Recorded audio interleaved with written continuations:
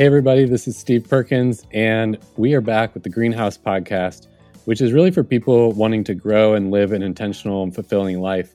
And today we have back on the show Tommy Thompson with me, and we're going to talk about the 3 places you can get stuck in life.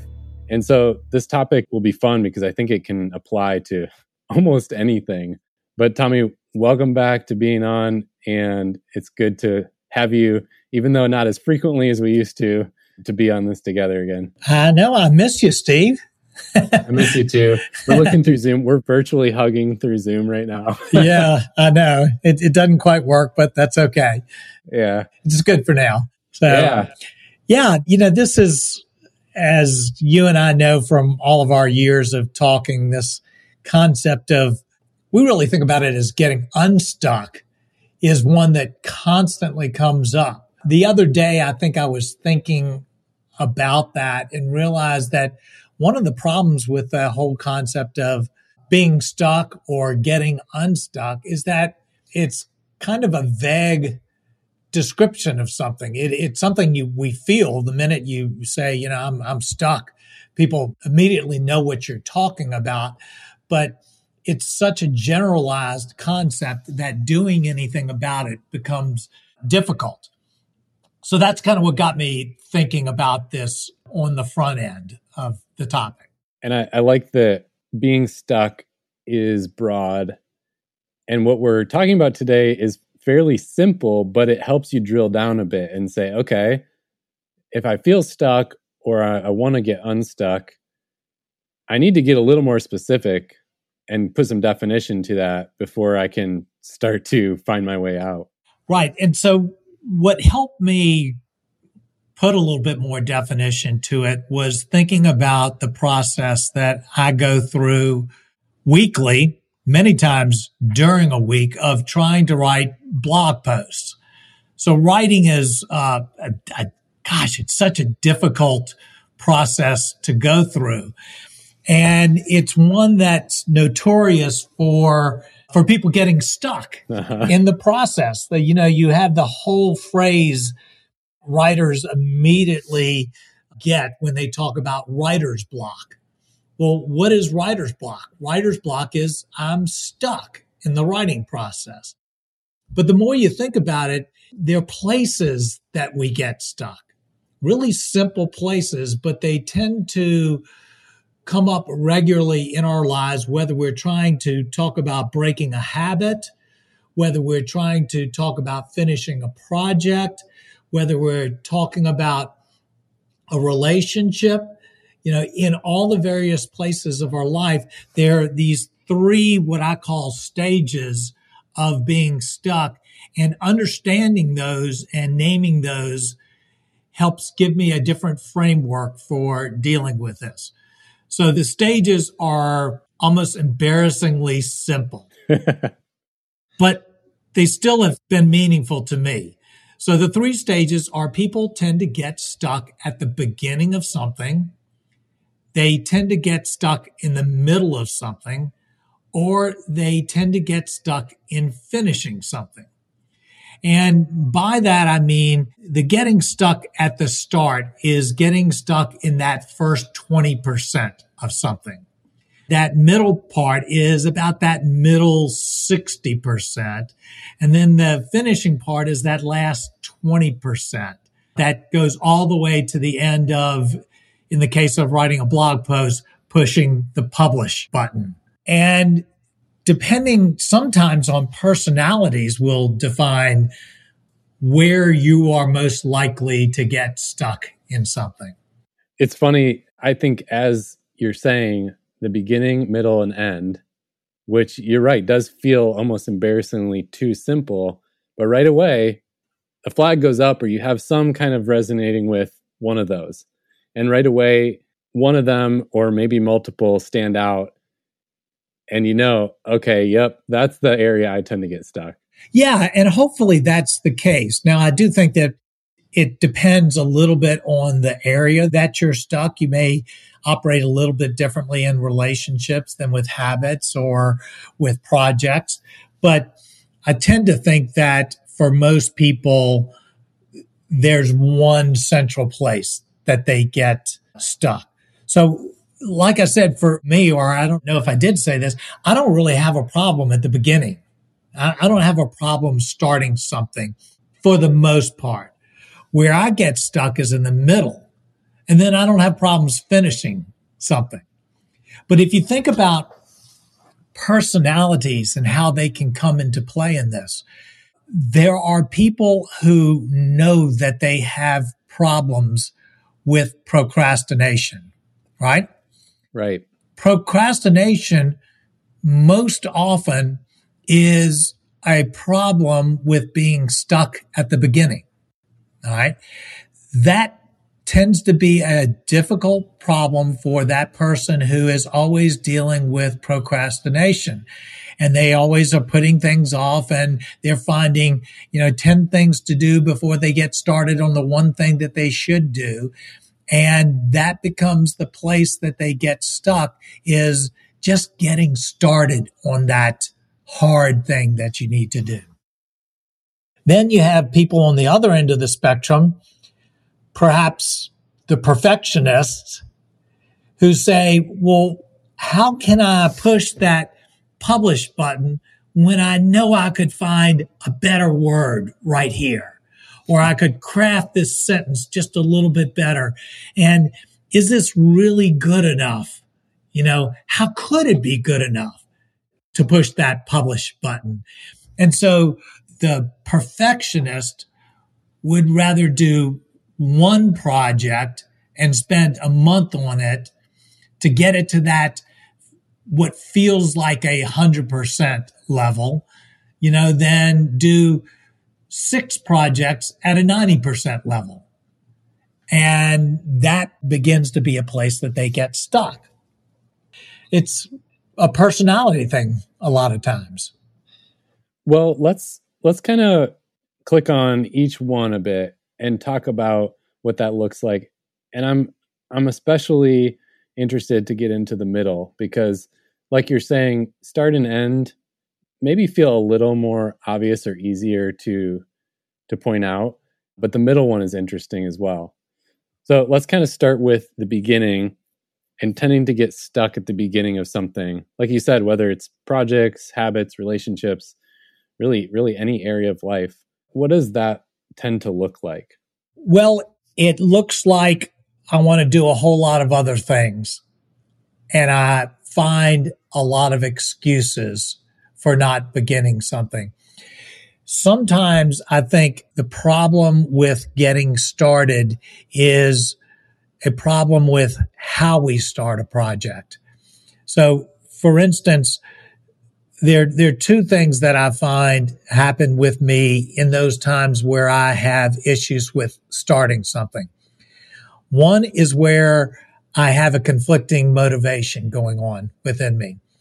I don't want to start something because half of me wants to move forward with the project and the other half doesn't want to move forward. So, for instance, one of the things that I'm thinking about as I move forward towards writing a book is the whole marketing effort behind this. Well, I am all conflicted about that because so much of me dislikes the whole feel of marketing and self-promotion. And yet, on the other side, I know this is a necessary part of moving forward in the process of writing a book. It becomes so difficult for me to get started because I have these conflicting emotions going on within me. And if you have these conflicting emotions and you don't deal with them and face them and name them, then you're probably going to just reside in stuckness the whole time. Right. Yeah. When someone's tending to get stuck in that beginning stage, it can be because of conflicting emotions. It can be because of fear or just a lack of clarity of what lies ahead in this journey or in this project, etc. Right. So on one side, you have emotions that get in the way. Like you said, fear or conflicting emotions, those become issues. The other one you were kind of leaning right into is inadequate planning.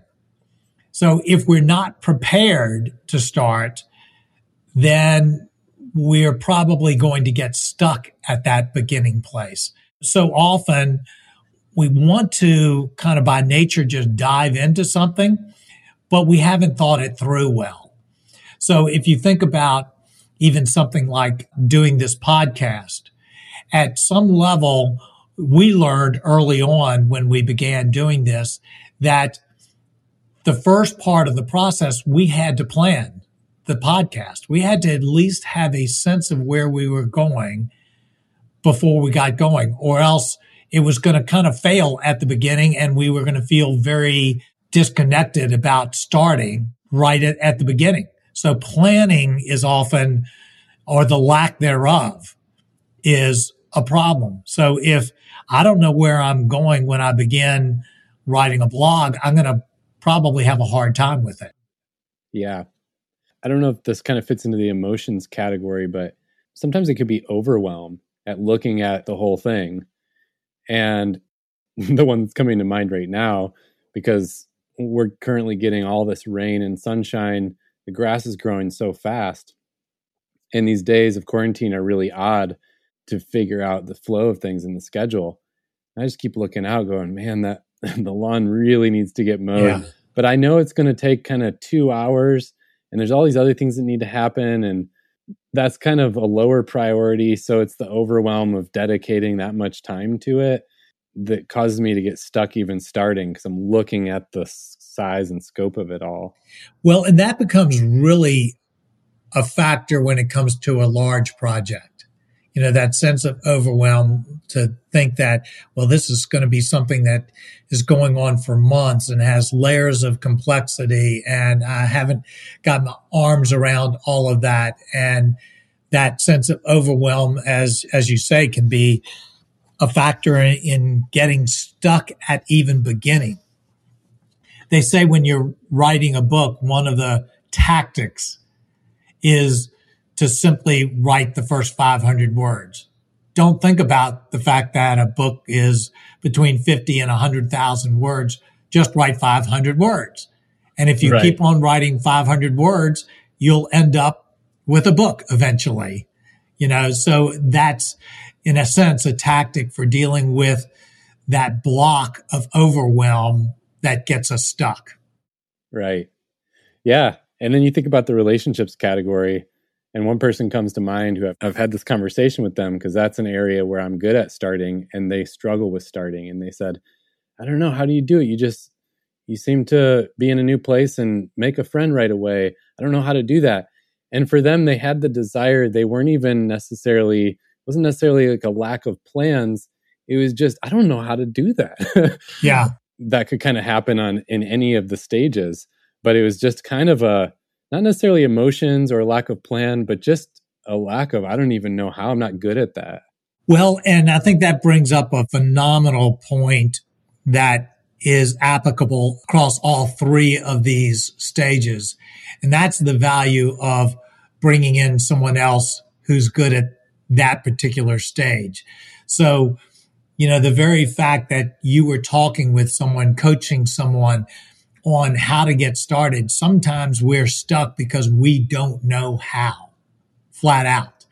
So either we have to grind it out and figuring out 100% ourselves, which is enough reason to be stuck by itself, or you find someone who's good at it and immediately get help from them where it's not a struggle for them, but it is a struggle for you. So bringing someone else along to help get us unstuck is a huge tactic, regardless of whether it's stuck in the beginning, middle, or end. Okay, well, we'll definitely come back to that again. So let's move from beginning to middle. What does it look like to be stuck in the middle and some thoughts on how to get unstuck there? There are probably a lot of different issues and ways of dealing with this. And I think I have to probably speak personally for me on this, and it may not apply to everybody. What I find is that I have to step back and I have to create a strategy around the middle, because the middle is where things get complicated. The middle is for me, the grind part of a project or of a writing or of whatever else is going on. And if I don't step back from that feeling of being weighed down in the middle, then I'll just remain stuck.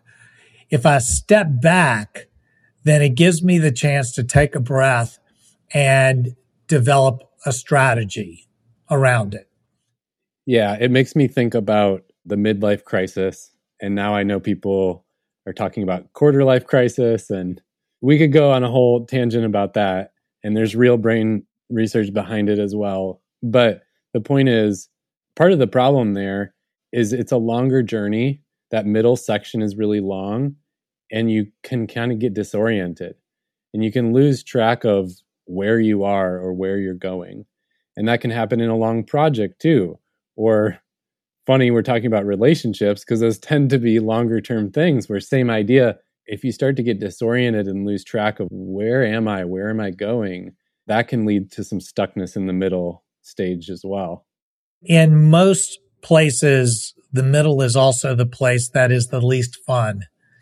You think about there's a certain reward at beginning something, and there's a certain reward at ending something, maybe not in relationships, but there's rewards on the beginning and the ending, but the middle is plodding. And so how do we keep ourselves motivated and moving in that middle spot is a difficult issue for a lot of people. It's more fun to move on to something else that you get a sense of reward out of. It's true. Even right now, as we're recording this, kind of feels like maybe the middle section, somewhere in the middle section of the pandemic, quarantine, where we're at. And I've even felt a bit of that lately, where at the beginning, at least, there was a lot of needing to reorient, create some plans and rhythms. And there was actually some activity there, some focus. Some hype. Even though, some hype. Yeah. Even though it was chaotic, there was something there. And then when we start to kind of transition out of this, there'll be a lot going on. But right now it feels a little blah and like, okay, I guess we just have to keep going day by day. And it's tough in that sense. Yeah. Another tactic that I found that I have to use, and I think specifically of the writing process, is I have to block off chunks of time to live and work in the middle. It's not my favorite place when it comes to editing blog posts. It's not my favorite thing to do.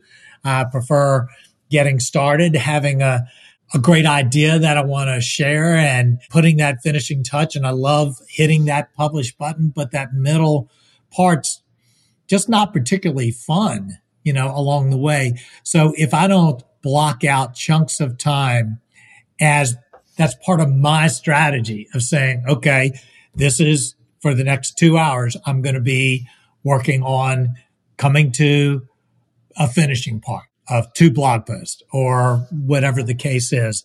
So I have to exercise discipline in the middle. And that's part of where realizing that that's my weak spot in the whole area of getting stuck, it helps me to name that, because now I can go, oh, okay, I know this is where I tend to have difficulty. This is where I need discipline. And then I just plug through it and try to get on to the other fun parts of the day. That's right. And that brings up the point of, if you're someone who tends to be good at starting or good at the end, you can kind of step back and look at why are you good at that? Or what elements make you good at that, and try to infuse some of that into the middle. So when you talk about the project example, this is really simple, but it works for me. Music kind of helps me get energized. And I know part of why I'm good at the start of things is I have lots of energy and flow of ideas. So in the middle of a project, especially something that's a longer, like multi-hour task, I'll often turn on music to kind of bring the energy level back up and then maybe even take some breaks and talk to someone else in the midst. And it gets back to your point about inviting other people in who may be strong at the thing you're weak at. But in this example, it's just bringing anybody in general helps to kind of infuse some new energy or new ideas and perspectives. Right. Another thing I tend to do is I tend to break it into very small chunks so that I kind of create a mini start, beginning, and finish. Particularly when you're doing something like writing a book or a major project, if you break it down into 10 parts, then the middle becomes very small within each one of those. And so in any one little chunk of time, you can have the satisfaction of a beginning, middle, and end. And so it doesn't feel so bogged down because you went, wow, yes, I accomplished this. I finished this, even though you're in the dead middle of the project. Right. And I mean, it goes back to what you and I have talked about many times on this podcast, where in the middle section, this is the value of weekly rhythms, because that the day, the week, they're natural chunks of time that when you talk about something like a habit that's just lifelong, it gives you that sense of starting and completion and reorienting over and over. Yeah. Okay. So anything else on the middle section? Well, I would just encourage anybody who feels like that's where they struggle to think specifically about it and to create your own personal strategy around it. Even if that involves creating games around it, realize that it's the dull part of doing anything and figure out how can you make it fun and easier to get through. All right, good. So we've talked about the beginning, the middle. Let's talk about the end, and what does that look like to get stuck in the end? Well, the problem with the end is that the very concept of an end to something is subjective. I mean, when have you finished a book? When do you finish a blog post? When, sometimes projects don't fit that because you have a deadline and it has to be presented. But so many things that we do, the end is when we decide it's ended. And so therefore we get stuck because we always know that something could be better, and choosing to finish is choosing to do less than 100%. And that goes against all of our grain. So one of my favorite sayings that really throws people for a loop sometime, I've heard it decades ago, might have been Brian Tracy that said it. He said that any project worth doing is worth doing 80%. I hadn't heard that one. The first time I heard that, I went, what? That is so weird, and it just doesn't feel right. But his point was that if the only projects worth doing are ones that we have to do perfectly, then we're never going to get anything done. And we'll always get stuck trying to get to that elusive 100%, which will really cause us to do nothing. And if something's worth doing, it's worth doing really, really well and then moving on. And so I found that statement gave me freedom. It gave me freedom to be excellent without feeling that meant that I needed to be perfect. And there's a big difference between excellence and perfection. And I think perfection is an illusion. Excellence is a very admirable direction to go. Yeah, I think that's a great balance you're striking, because you and I are both fans of Seth Godin. And in this vein of writing books, he talks about people who have asked him questions about, how'd you write your first book? Oh my gosh. And his comment was something to the effect of, tell me how many bad books you've written first. And it was the sense that you can't write a great book until you've written some bad ones. You have to get into the game and start doing in order to ever be great.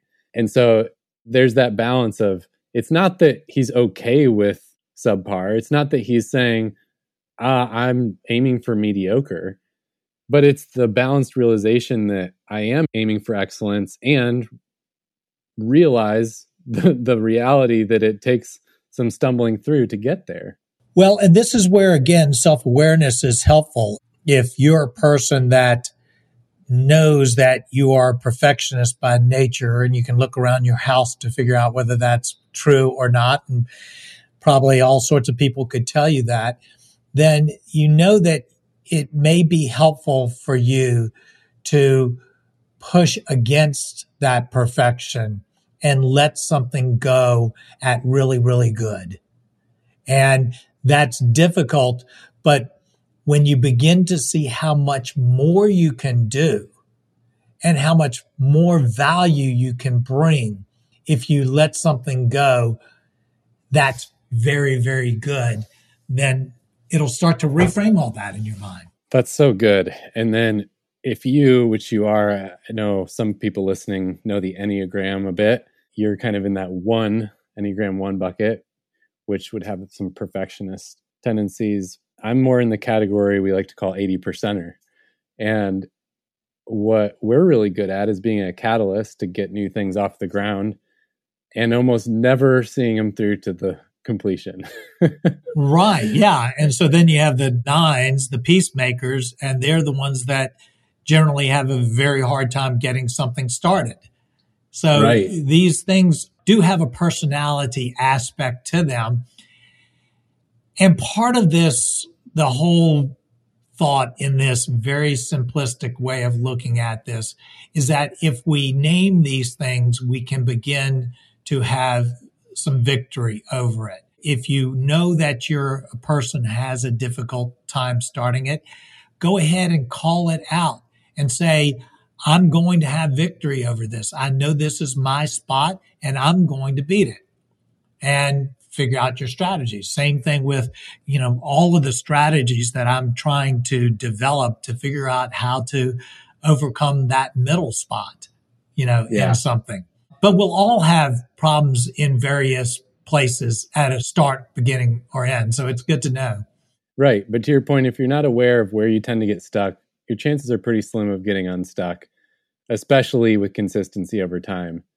And the thing I love about this idea of having self-awareness and then tapping into other self-awareness where they know they're strong. And I've experienced this so many times. The more I'm aware of where I struggle and tend to get stuck and invite someone else in who's strong in that area to help me, it not only helps me get where I'm trying to go, but it's incredibly fun. And it's fun, but it's also so awesome for that person to be able to use their strength in someone else's gap. Oh, it's so much better to engage in these things with someone. So it's a massively important strategy, not just for getting stuck.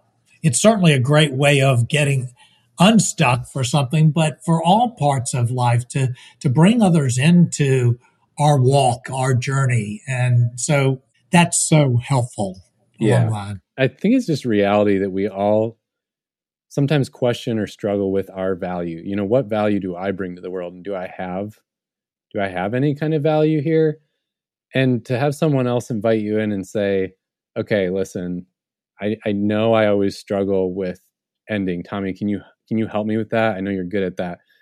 I mean, that just feels good to see that, I have value to offer and I can jump in and really help someone do something that they're struggling with. I think it's important to just think about it as not just our own self-awareness, but a communal thing, because it's really important to the success of any of these things, but it's also just good for us as people to see where we can add value and feel that. Well, the more we could come to embrace the truth that 1 + 1 can equal 3, the better, because we're all in reality very limited people.